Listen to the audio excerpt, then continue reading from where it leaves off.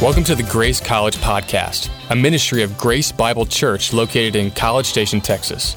We desire to impact students who will impact the world for Christ. Hope you enjoy the talk and hang around for more after.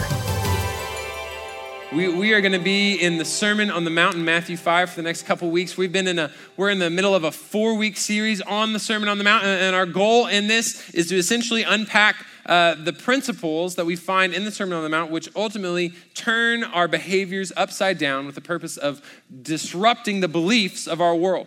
Right? That's why Jesus Christ sat down on a hill and spoke to his followers, because he wanted to lay out principles. He wanted to lay out guidelines. He wanted to lay out a calling and commands that would change his people's behavior in order to disrupt the beliefs of this world. Jesus Christ wants to change the way that we live so that he can use us to change the lives around us.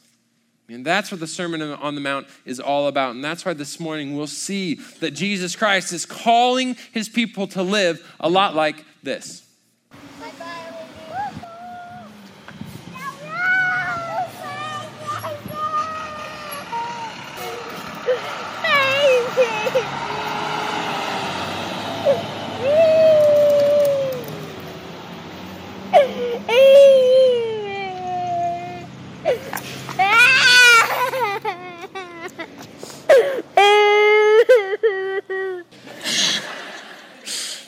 Man, takes you back to Tuesday with your roommates, right? Like this is just your day-to-day life. Man, much to the confusion of this sister, the original girl is very distraught. Why? Because she doesn't want to see her siblings leave, right? She loves them and she wants them to stay with her. She has revealed through her actions what her attitude is, and her attitude being that people are her top priority. And the reality, though, the truth is that we generally fall into one of these two camps. We're either crying and distraught for the sake of other people, or maybe we're just sort of standing there holding our little buggy like, what in the world is going on? And I would argue that many times my tendency is to be that sister. The one who sees others maybe leaving, or sees the needs of others, or sees other people, and yet does not necessarily make them a priority, right? We don't always make other people our top priority. How much we value other people often changes based on who they are, right? A lot of times it depends on maybe where they are. Many times it changes based on what we want in the moment. Many times it changes based on what they've done in the past, right? If it's someone that we don't necessarily know, if it's someone that there's a division between us and them, right? We're not necessarily going to value them. We pick and choose. We'll say, well, you know what? I'm busy right now. I've got these things that I need to take care of. I've got these needs and desires that I need to satisfy. So I'm not going to necessarily put some time and energy into this person or into caring about that need of that other individual. Or sometimes we think, you know what? That person has hurt me, so I'm not going to value them. I'm not going to move towards them. I'm not going to be loving towards them because they've done something that I disagree with, maybe something that it directly, adversely affected my life. And we give ourselves a pass.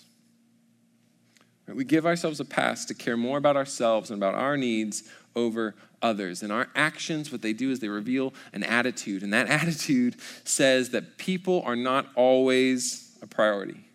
But my question is, as believers, what should our attitude be?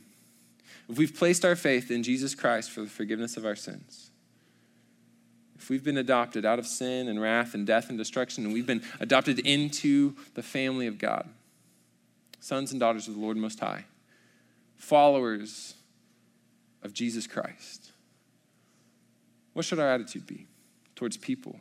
What do we see demonstrated by our ultimate example? Jesus Christ, who's not only our Savior, but also our perfect example. What was his attitude? Right? What did his actions reflect? How did he see other people? I would argue that when we look in the Sermon on the Mount, when we look throughout the ministry, the entire ministry of Christ, we'll see that he wants his people to live as he lived. He wants his people to make other people a priority, regardless of where they are, regardless of what we want, and regardless of what they've done. No excuses. People should be a priority. This is what we see in Matthew chapter 5, verse 23. We're going to be skipping around a little bit, but Matthew chapter 5, verse 23, we see where Jesus Christ is speaking to the gathered crowd. He's speaking to all these people that are sitting and listening and wanting to hear what is his plan, what are his desires for his people, right? This isn't something that he's saying applies to the entire world. He's not saying, I want everyone to behave in this particular way. He's saying, I want my people to behave in this certain way, because in doing so, they're going to disrupt the beliefs of the world. Christ was not worried about changing the behavior of the world. He wanted to change the belief of the world. He wanted to make sure that people saw him as the light and the truth. He wanted people to see him as the way to knowing the Father. That there were no actions, there is no behavior that will save you. He says, I don't want you to buy into that myth, into that fallacy. He says, I need you to realize that only I can live the life of perfection. Only I can earn the righteousness and the right to be in relationship with God the Father. Only I, Jesus Christ, am able to obtain that. But I'll tell you, I, Jesus Christ, will give it to you as a free gift of grace if you just trust in me. And he's saying in the Sermon on the Mount, and if you've done that, right, if you're a part of my family, I do want you to live differently. I want you to live in the way that I've lived, because in doing so, it's going to make people stop and stare and ask questions, and ultimately it's going to point them to me, Jesus Christ. So he says in Matthew chapter 5, verse 23, if you bring your gift to the altar and there remember that your brother has something against you, leave your gift there in front of the altar.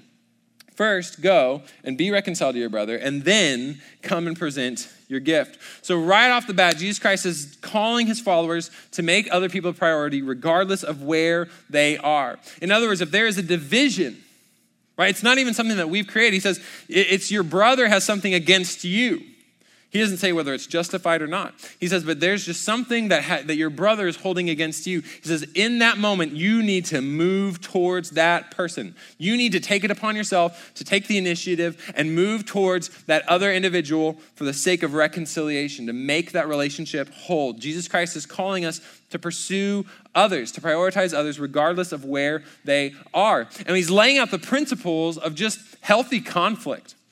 Right? This is just conflict resolution 101. My wife and I have done premarital for the last few years, premarital counseling for individuals. And man, a lot of our time and energy is spent talking about communication and conflict, because it is the foundation upon which every long-term relationship is built. Whether it's your spouse, a friend, a family member, you need to have healthy conflict, right? Conflict itself is inevitable, but its healthiness depends on you. How constructive and healthy that conflict is depends on your decisions. And so Jesus Christ is laying out these principles of, first and foremost, saying, look, you need to make sure that you have short accounts with the people that you have conflict with. It says if you're in the moment and you're bringing a gift and you realize it in that moment that you have this thing, leave it. Right? It says leave your gift right there. Leave the altar. He's specifically creating this like almost ridiculous image, this ridiculous picture of someone coming forward and being in the middle, right? It'd be like if you were going and sitting down for your test, your final exam in a class, and you suddenly realize, oh, my friend didn't appreciate the way that I ate too many of his Twizzlers last night. I gotta go. And you just put your pencil down and you just run out of the room, right? That's the image he's creating, is this ridiculous disruptive moment. And he's getting at the fact that, look, we need to keep short accounts. As soon as we realize that there's a fault, as soon as we realize there's a wrong, we need to move towards that person. And we do this because it's eliminating the room that for growth and spread. In other words, it's eliminating room for growth, meaning if you're just sitting on something, or if it's something you felt wrong or slighted and you don't address it quickly, there's room for it to just grow in your heart. Right? There's room for that bitterness to just grow. And you think, oh, Steve ate my Lucky Charms. Steve, and you just kind of simmer on it and you just think about it. You're like, you know what? He probably ate all the marshmallows first, like a maniac. And you think through this process. And if you have that space, you begin to build on it, you dwell on it, and then it's going to spread. It's not just growing with you, but it's going to spread out to other people. You're going to wind up talking to the other friends or talking with roommates or whoever it might be. And you're going to be like, yeah, Steve ate my Lucky Charms. It was not magically delicious in one bit. Like, it was very wrong of him to do this. Like, I can't believe, oh, Steve. And it's just gonna spread. Jesus Christ says, don't even give room for that. He says, move to that person immediately. He says first. Right? Not only is he getting at this idea of short accounts, but he's saying you need to initiate. Right? First, you. He says, don't just like wait. It says first go. He doesn't say first wait and for them to approach you and to realize that they're wrong. He says first, you need to go. You need to initiate. Right? You need to model what Jesus, or you need to demonstrate or live out what Jesus Christ demonstrated and modeled. That while we were still sinners, he died for us. That even though no man chases the Father moved towards us, initiated with us, grabbed a hold of us, saved us. While we were still enemies, we were still children of wrath. Jesus Christ says you need to take it upon yourself to move towards that person that has something against you. And this is hard. But in God's grace, he forced me to do this like multiple times this week because that's just the way it goes. I had to move towards my spouse. I had to move towards my staff. I had to move towards students. Seek reconciliation and forgiveness. It's hard, but it's what we're called to be. We're called to be people who keep a short account. We're called to be people who initiate. We're called to be people who go face to face. He says you need to go to that brother. He says don't just wait. He says don't like stop and write a letter and send it to him or like post it anonymously under his straw pillow. I don't know. Like don't just like make these things happen. Right? He says you need to make sure that you're going to him and you're having an individual encounter with him. You need to talk to him face to face. Because, man, there's something that is lost in written communication. There's something that's lost in roundabout ways of communication. There's a context and there's a fluidity that only takes place in a face-to-face interaction. So he says you need to make sure you're moving to this person. One of our elders here at Grace will say every single day, he'll say it over and over and over again. He'll say you need to avoid a keyboard in 2 specific instances in your life. He says you avoid a keyboard if you're mad, because you're going to say something you regret. And you need to avoid a keyboard if you're just madly in love. Because same thing, you're going to say something real dumb. And you need to avoid keyboards. He says you go and you talk to that person. If you're in either one of those camps, have that face-to-face interaction. That's how you have healthy conflict, and that's how you seek reconciliation. Right? Jesus Christ is saying you need to go to this person, you need to be reconciled. Again, what reconciliation is it's restoring a relationship to its original status. It's not just walking in and be like, hey, I got mad at you for my Lucky Charms. Sorry, bye. Like, and then leaving. Reconciliation is moving towards that person saying, hey, I see this division and I want to fix it. So what can I do? What can I say? What can I do better? How could we move forward?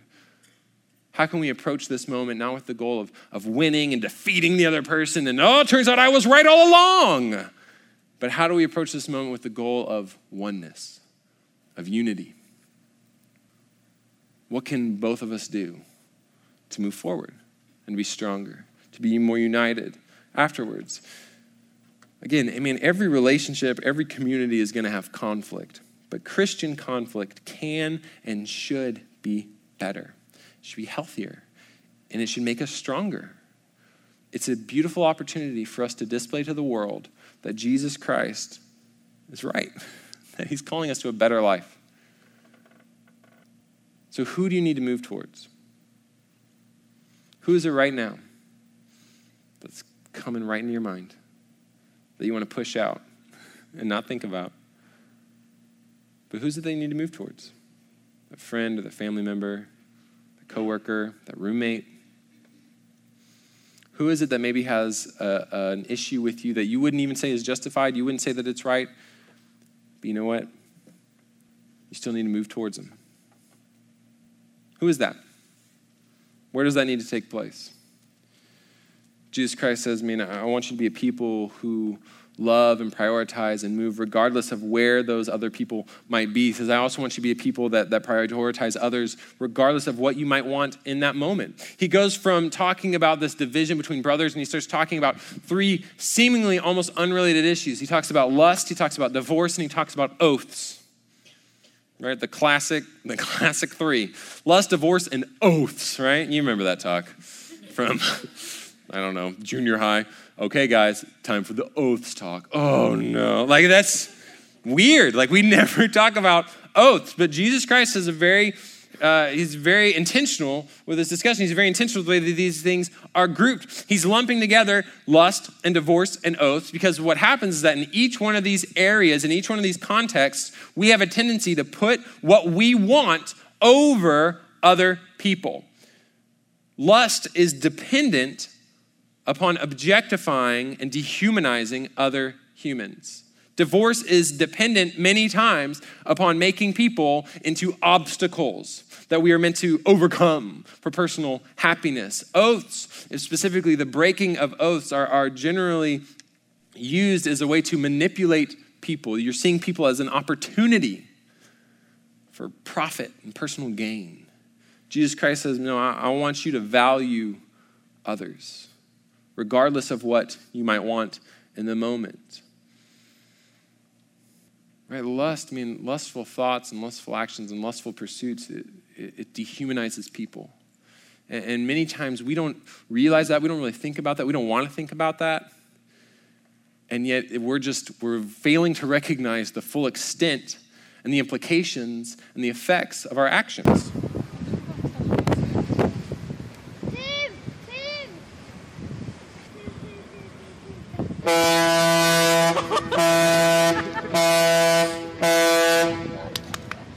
Sometimes we're just not ready for it, right? Sometimes we've been like pulling that arm. We're like, no, this is pretty cool. What? Oh, and we run because we don't understand the full implications of our actions. We don't understand the effects of our desires and our attitudes, right? What we've found recently, this is a study by the Barna Group, and they're just looking at culture at large, they're looking at American society at large, but specifically for Christians, right? I want to zero in on this because this is what Christ is doing. Christ is laying these things out for Christians, for believers, for his followers. So if you have not trusted in Jesus Christ for the forgiveness of your sins, you don't need to worry about this stuff. You don't need to worry about these behavioral changes. Jesus Christ is not calling you to follow a new moral law to somehow obtain salvation. Jesus Christ wants to call you into a relationship with himself, into a relationship with the God who made you and loves you. That's his priority. And once you're in that family, he says, hey, here's some ways to live. Here's some guidelines to follow. And in doing so, you're going to bring more people to know me. You're going to direct more people to see who I am and what I'm about. And you're going to change what they believe. All right, so he's looking at Christians. Barna Group, they're looking at all people, but specifically when they were looking at Christians, they found that 72% of self-identified Christian college men, 36% of self-identified Christian college women reported frequent pornography consumption, right? So frequent, they define that as about at least 3 or 4 times a month, right? So 72% of men, 36% of women in college, self-identified Christians say, yeah, that's something that I am a part of regularly, right? That is a frequent part of my life, that I'm pursuing these lustful desires. And we need to recognize, that's going to have effects on ourselves. It's going to have effects on others. Indiana University, in the secular study, they were doing a meta-analysis of 22 different studies on pornography. They were looking at all these different studies over the span of 1978 to 2014. And over that almost 40 years, what they found in 7 different countries, right? So they're looking at a broad range, thousands and thousands and thousands of people. And what they found was that pornography consumption is every single time, it's associated with an increased likelihood of committing acts of verbal and physical sexual aggression. Across all those years, across all those countries, this correlation was the same. It hurts the people who are partaking in it. It's hurting the people that are in the midst of those pursuits. The University of Tennessee in 2012 did a study of college women who were in heterosexual relationships with men, and what they found is that as they were talking with these women, they were finding that there was a large number of these women that had partners who were actively, consuming pornography. And so they said, hey, let's really zero in on these people. Let's see kind of what those effects might be. And then talking with these women, they found that time and again, that the young women were suffering from diminished self-esteem, relationship quality, and physical relationship satisfaction correlated with their partner's pornography usage. It's not just hurting the people in the midst of it, it's hurting the people that are with the people in the midst of it. Recently, the American Academy of Matrimonial Lawyers, so just a large group of lawyers here in our nation who deal with family law, what they were finding was that 56% of divorce cases, 56%, so just over half of modern divorce cases, involve one party having an obsessive interest in pornographic websites. One of the reasons listed on the sheet is you're talking about, why are we pursuing this divorce, all this kind of stuff. 56% said, well, there's one party has an obsessive interest in pornographic websites. This lustful desire, this pursuit, this objectification of other people, it sticks around after your wedding day. And it can destroy your marriage. And yet, the Barna Group found that in talking with people and surveying just tens of thousands of individuals, they found that 75% of young adults, 18 to 25, people in your range, 75%, 3 out of 4, said that cheating on your spouse is morally wrong. Right? 3 out of 4 said, yeah, if you cheat on your spouse, then that's morally wrong. Okay. But that's compared to only 32%, so about a third of young adults would say that watching pornography, consuming pornography is morally wrong. And yet, when Jesus Christ looks at that, when Jesus Christ is speaking to his people, when he's addressing not just their outward actions, but their inward attitudes, not just their outward behavior, but their inward belief, he says, man, if you are finding yourself lusting, if you're pursuing these desires, it's better for you to just rip that eye right out of your skull and throw it away. So if your right eye is causing you to sin, if you're engaging in these pursuits, you might as well just take that eye out. You might as well just cut off that hand. Because he knows. He's telling us, this is destructive. This is harmful. Everyone's going to lose. And I, Jesus Christ, am calling you to a better life. The reality is that, when people become objects, everyone gets hurt. Everyone gets hurt. The people that you see online, the people that you think about on campus, the person with your ring on their finger, they're all going to get hurt in the midst of those pursuits because you're dehumanizing humans, turning them into objects for personal pleasure. But we don't just dehumanize people in that way. A lot of times, we will turn people into obstacles. That's what divorce is generally founded upon. It's seeing, there's this other person who's interfering with my happiness, and so I'm just going to kind of throw them away. I'm going to discard this person because they're just an obstacle that I need to overcome. My daughter, Charlotte, is amazing. She's going to be 2 in December, and she loves a lot of things in this world. She loves a lot of different foods and toys, and she loves to play with things or eat things, and when she does it, she really zones in. If she's holding a cheese stick, seen here, she's going to love that cheese stick. And she's, which is perfect because, as we all know, Elsa, who she's pretending to be, also loved cheese sticks. Elsa, who she also just calls Let It Go, because she's trying to say let it go, and that's what she thinks Elsa's name is. And so she will love that cheese stick, and she'll eat that cheese stick, but there will come a point where that cheese stick outstays its welcome, right? And there's going to be a point where the toy that she's playing with, or the food item she has, the book that she's reading, the spillable container of milk that she's holding, outstays its welcome, and when that happens, she just tosses it. Like literally, she will just toss these things away from herself, like a barbarian. That has never been demonstrated for her in her life, as far as I know. I don't know, maybe my wife is different behind closed doors, but she just will finish with that toy, she'll finish with that cheese thing, she'll be like, done with that, another. Like she'll want to just move on with her life beyond that toy, beyond that book, beyond that food item, and she just tosses it. She just discards it. No remorse. It's just gone. And the reality is that, we do this with people. The Austin Institute, which is dedicated to studying family and marriage and divorce and these types of things, they found that in looking at divorces, right, after infidelity, so infidelity was the number one reason, it was the number one cause for people filing for a divorce. But as they were talking with couples that were getting divorced and going through the proceedings, they would give multiple reasons, right? Most couples give actually a few reasons for that divorce, for filing for divorce. And what they found is that after infidelity, the next 3, my spouse is unresponsive to my needs. I grew tired of making a poor match work. My spouse is immature. Those are the next 3 reasons. In other words, I'm not enjoying this. And the sad truth is that all of us have seen the idea of I want to be happy decimate families. We've either lived through it, or we've seen it, or we've heard it, or we're watching it happen right now. I mean, let me tell you, our God has designed marriage to be enjoyed. But the ultimate goal of marriage is not our happiness. The ultimate goal of marriage is our holiness. So we see demonstrated for us, laid out for us in Ephesians 5, that marriage is meant to separate us, to set us apart, and to turn us into an illustration, a display of Jesus Christ's love for the church. God hates divorce. It's Malachi 2. Our God hates divorce. Now, Jesus Christ, in speaking in the Sermon on the Mount, says, you know what?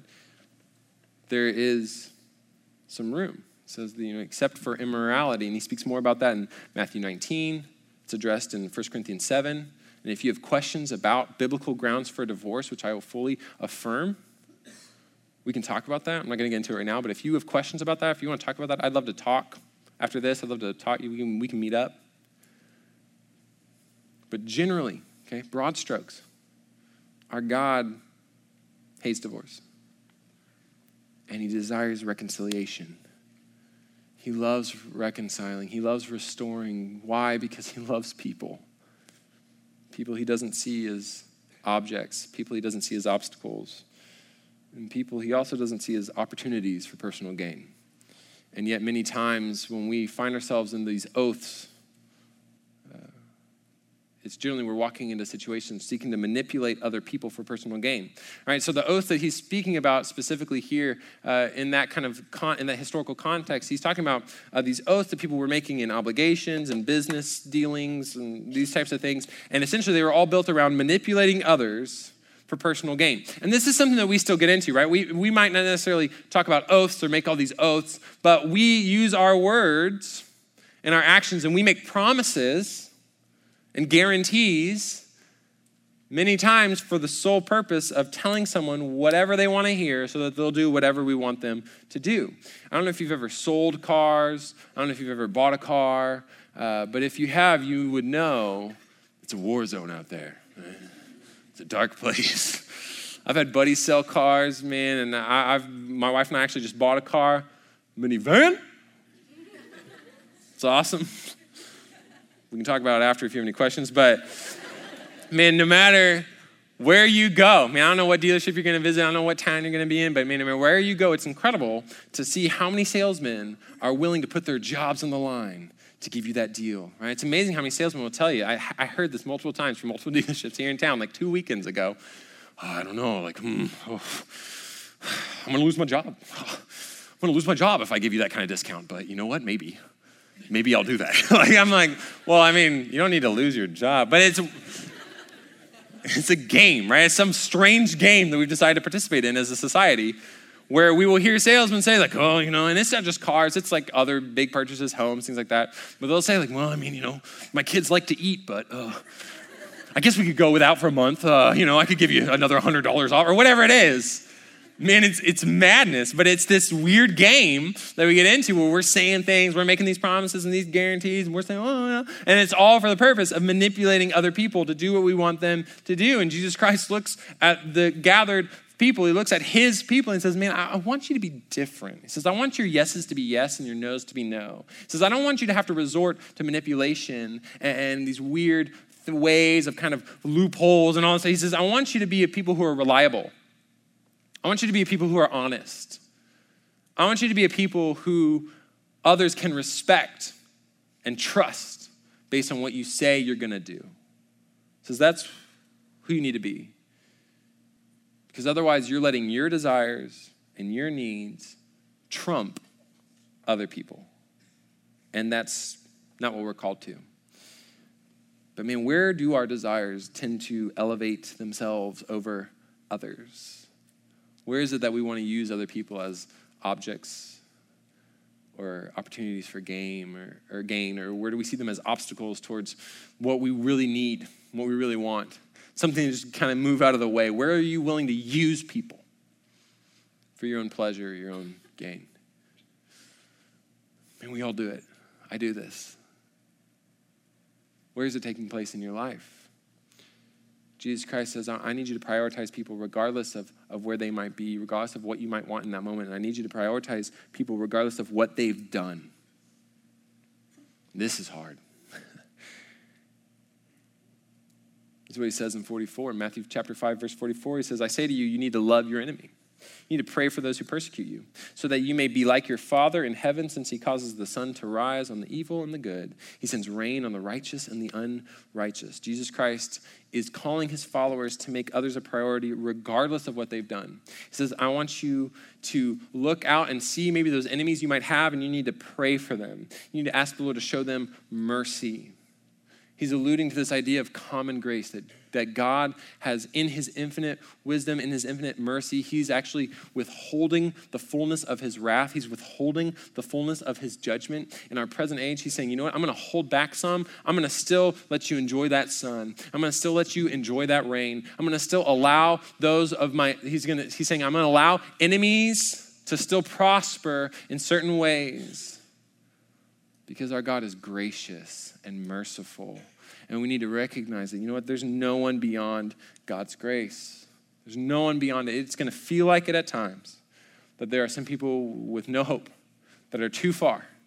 People like this. Am I pregnant? Am I pregnant? Am I pargant? Am I gregnant? Am I pegnate? Help? Is there a possibility that I'm pegrant? Am I pregnant or am I okay? Could I be pregonate? How do I know if I'm prengan? Can I be pregnant? Can oo get pregante? Can oo down a 20-foot water slide pegnat? How can I get my GF pregnant? What happened when get purginat? What is the best time to sex to become pregnant? Does anyone know how many teens get pregnant a year? Are these systems of being pregnant? If a woman has starch marks on her... If a woman has starch masks on her body, does that mean she has been pregnant before? Period, question mark. Did most you women feel pregnant before find out? I think I'm pregnant with my 14th child. I think my dog is pregnant. 38 plus 2 weeks. Pregnant.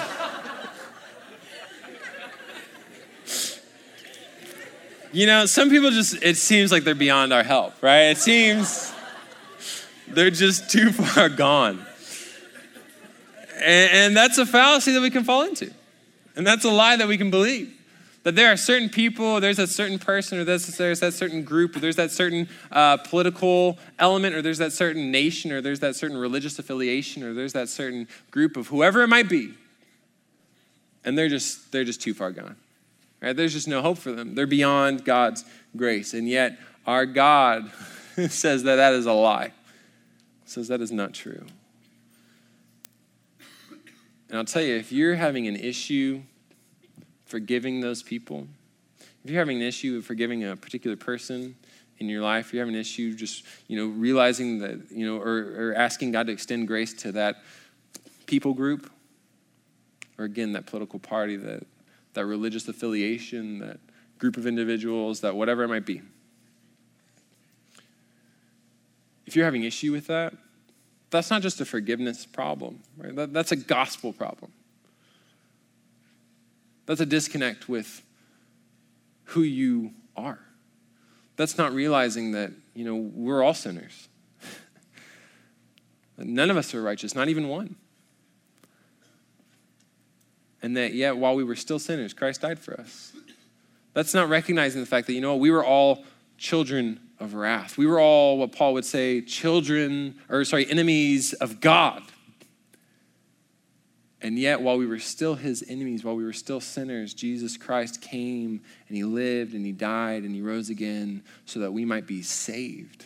He came out of the goodness of his heart. He came out of grace, out of God's mercy. Meaning grace, he's going to give us this gift that we don't deserve. This mercy, meaning he's going to spare us a judgment, a punishment that we do deserve. And he says, you know what? I love this world so much. I'm going to send my son, Jesus Christ, to die for those people because I want to have relationship with them. And in the meantime, you know what? I'm going to still have that sun rise on the evil and the good. And I'm going to send rain for the righteous and the unrighteous because God desires that all would know him. God wants all people to return to him. God wants all people to adjust their belief to recognize that they're sinners in need of a savior. He wants everyone to join this community. He wants everyone to be a part of this body. And the reality is that we should want that too, and yet we don't. Many times we find certain people who've done certain things and we draw lines and we make qualifications and we say, well, if you're in this box though, you're beyond hope. And I'm not going to pray for those people. I'm not going to talk about those people. And if they come up, I'm going to hate them and I'm going to be antagonistic towards them. I'm going to talk poorly about them. And Jesus Christ says that's not what you should be doing. You should be praying for those people. You should be asking God to extend mercy and grace because you know what? You didn't deserve it either. You crossed all those lines that God had drawn and you chose rebellion and you chose sin and you chose death and yet God saved you. So who are you to withhold grace from someone else? Who are you to draw your own line and say, no, that's the line that God can't cross? Who are you to do that? He says, you need to be different. Says this world's going to pick and choose who they love, but I have a love that has no limit. And I have a love that I want to extend to all people. And you as my people should be praying for me to do that. You should be asking the Lord to extend grace and mercy upon everyone, even your enemies. And man, that's hard. That's really hard. Because there's individuals in my life that have done things and hurt people that I love. And it is so hard for me to still pray for those people, to still see those people as worthy of being redeemed by God. And I know that there's people like that in your life. And I'm not saying it's easy, but I am saying that's what we're called to as believers. Jesus Christ says, love your enemy. Pray for the ones who persecute you. Ask the Lord to step in, to change those hearts, because no one is beyond the grace of God. So what we're going to do right now is we're going to take a moment and we're going to take advantage of the fact that we're surrounded by brothers and sisters. Or we're going to take advantage of the fact that we are like-minded individuals. Most of us are here because we have placed our faith in Jesus Christ for the forgiveness of our sins. And because of that, we're in a new family. And we're united with one another. And we can pray with each other. In fact, we're commanded in Scripture to gather together to pray with one another. And so what we're going to do is we're going to take just a couple minutes, and you're going to grab one or two partners, just depending on how numbers work out, find one or two people around you. And you're going to pray with each other. You're going to share briefly with one another, hey, this is someone that I need to move towards, or someone that I need to value, or someone I need to pray for. And you don't have to be specific. You can give just like a first name. You could just give a letter. You can say, I need to pray for K. Or I need to seek reconciliation with R. And you share that briefly with one another so that then you can pray for each other and pray that the Holy Spirit would move and empower you to make that shift, to initiate or to value, to pray, because ultimately we can't do these things on our own, right? Jesus Christ is directing this at his community, not just because he's trying to be exclusive, but because he knows that those are the only people that are going to have the Holy Spirit to be their constant guide, their constant counselor, their constant helper, the one who's going to produce the fruit that they need in their lives to carry these things out. We in and of ourselves can't just be better and do better, but we can position ourselves for the Lord's work to take place. We can position ourselves and ask God, Lord, I need you to move. I have the desire, but Lord, I need you to provide the means and the motivation and the way to make this change. So share briefly with each other, like, this is who I want to move towards or pray for. And then pray for each other. Say, God, let your Spirit empower this to take place.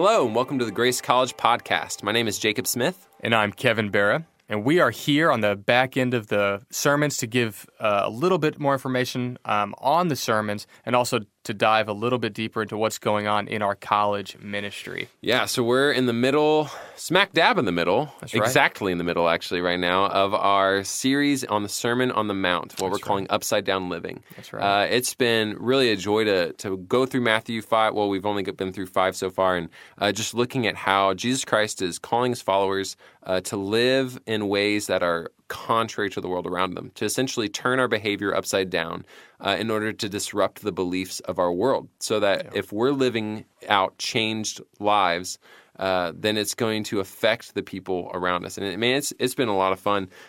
This past week, we just got to talk about the community that we're building, the community that's formed on love, that's formed on moving towards people. At Anderson, we got to talk about essentially, you need to be prioritizing and moving towards people regardless of where they are, regardless of what you might want in the moment, regardless of what they've done to you.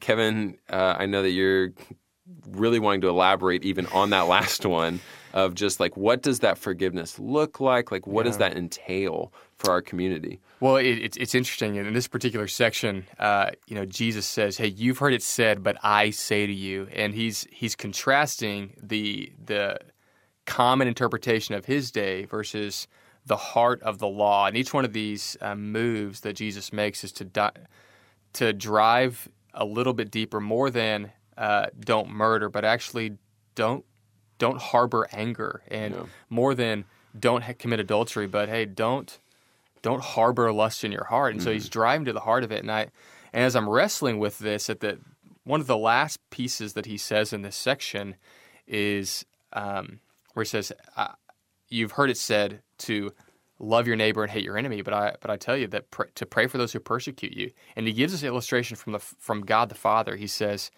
"God the Father causes the sun to shine and the rain to fall, even on his enemies." And I read that, and I'm like, gosh, if I had the power over rain and sun, what would I likely do? Certain lawns that would be very brown. That's right. Your lawn gets no water. And I just read that, and I'm like, gosh, what is it within the heart of the Father that would cause him to give good gifts even to those people that would curse them with the mouth he gave them? And as I was looking at it, I was like, the underlying piece is this, that God loves people, and that people are more important than the actions they commit against us. And so that at the end of the day, there's a perspective I think Jesus wants us to grab onto, and it's this: at the end of the day, people are more important.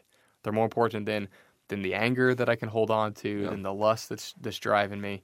And as I look at that, I go, man, is that something that I do and live with? Do I really believe that people are more important than whatever it is I'm trying to achieve, or whatever it is that I feel like they're holding me from? And as I think about that, I'm like, man, at the end of the day, let me be about that. Yeah.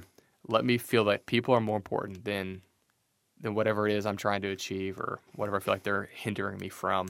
Yeah, which is hard, why we'd even encourage, I'm trying to encourage myself along with others that, this is something to be praying through. This is something to be going before the Lord, because thankfully God's not just like, hey, figure it out. He's given us his Holy Spirit as our counselor, as our guide, the one who can search our innermost thoughts. And so we ask the Spirit, God, search me, know me, like show me where is it that I'm harboring bitterness or unforgiveness. Because we were talking in kind of some other conversations, and it's like it almost is one of those things that will just flare up, right? And you almost didn't even see it coming, and yet in a certain context or in a certain conversation or in talking about a certain issue, all of a sudden you're like, oh snap, I'm really upset at that parent, or I'm still upset at my spouse, or I'm whatever it might be. So asking the Holy Spirit to be convicting you in the midst of that, but even beyond that, asking your community, like turning to the people around you and telling them to take a hard, honest look at your life and say, hey, do you see unforgiveness? Is there bitterness that you see in my life, or do I talk negatively about certain people or situations? Do you pick up on that? Because sometimes if we have it long enough, you just become blind to it, right? Right. Long-term bitterness, you're blinded towards it. So Right. we need those Accountability people. and deep prayer are crucial to move us past that. So Yeah. that was great. Well, we have a couple quick announcements. Actually, just one announcement that we're making here. Over at our Southwood campus, we have a event called Bring Your Own Pumpkin. Holla. And it's going to be Friday, October 28th. So this coming Friday from 5 to 7 p.m. over at Gabbard Park. You can find the details on that at our Facebook page. That's Grace College Life. Or on our website at www.grace-bible.org to come connect and hang out and carve up your pumpkin. That you bring yourself. Yes, that you And BYOP. to clarify, there are ducks at Gabbard Park. I don't know if you needed anything else to add to the excitement, but Vicious, there are ducks. pumpkin-loving ducks. That would be. You should see. You should see if they'll eat some. It would be a good awesome. experiment. That's awesome. Hey, well, join us next week as we continue our journey in the Sermon on the Mount, Upside Down Living.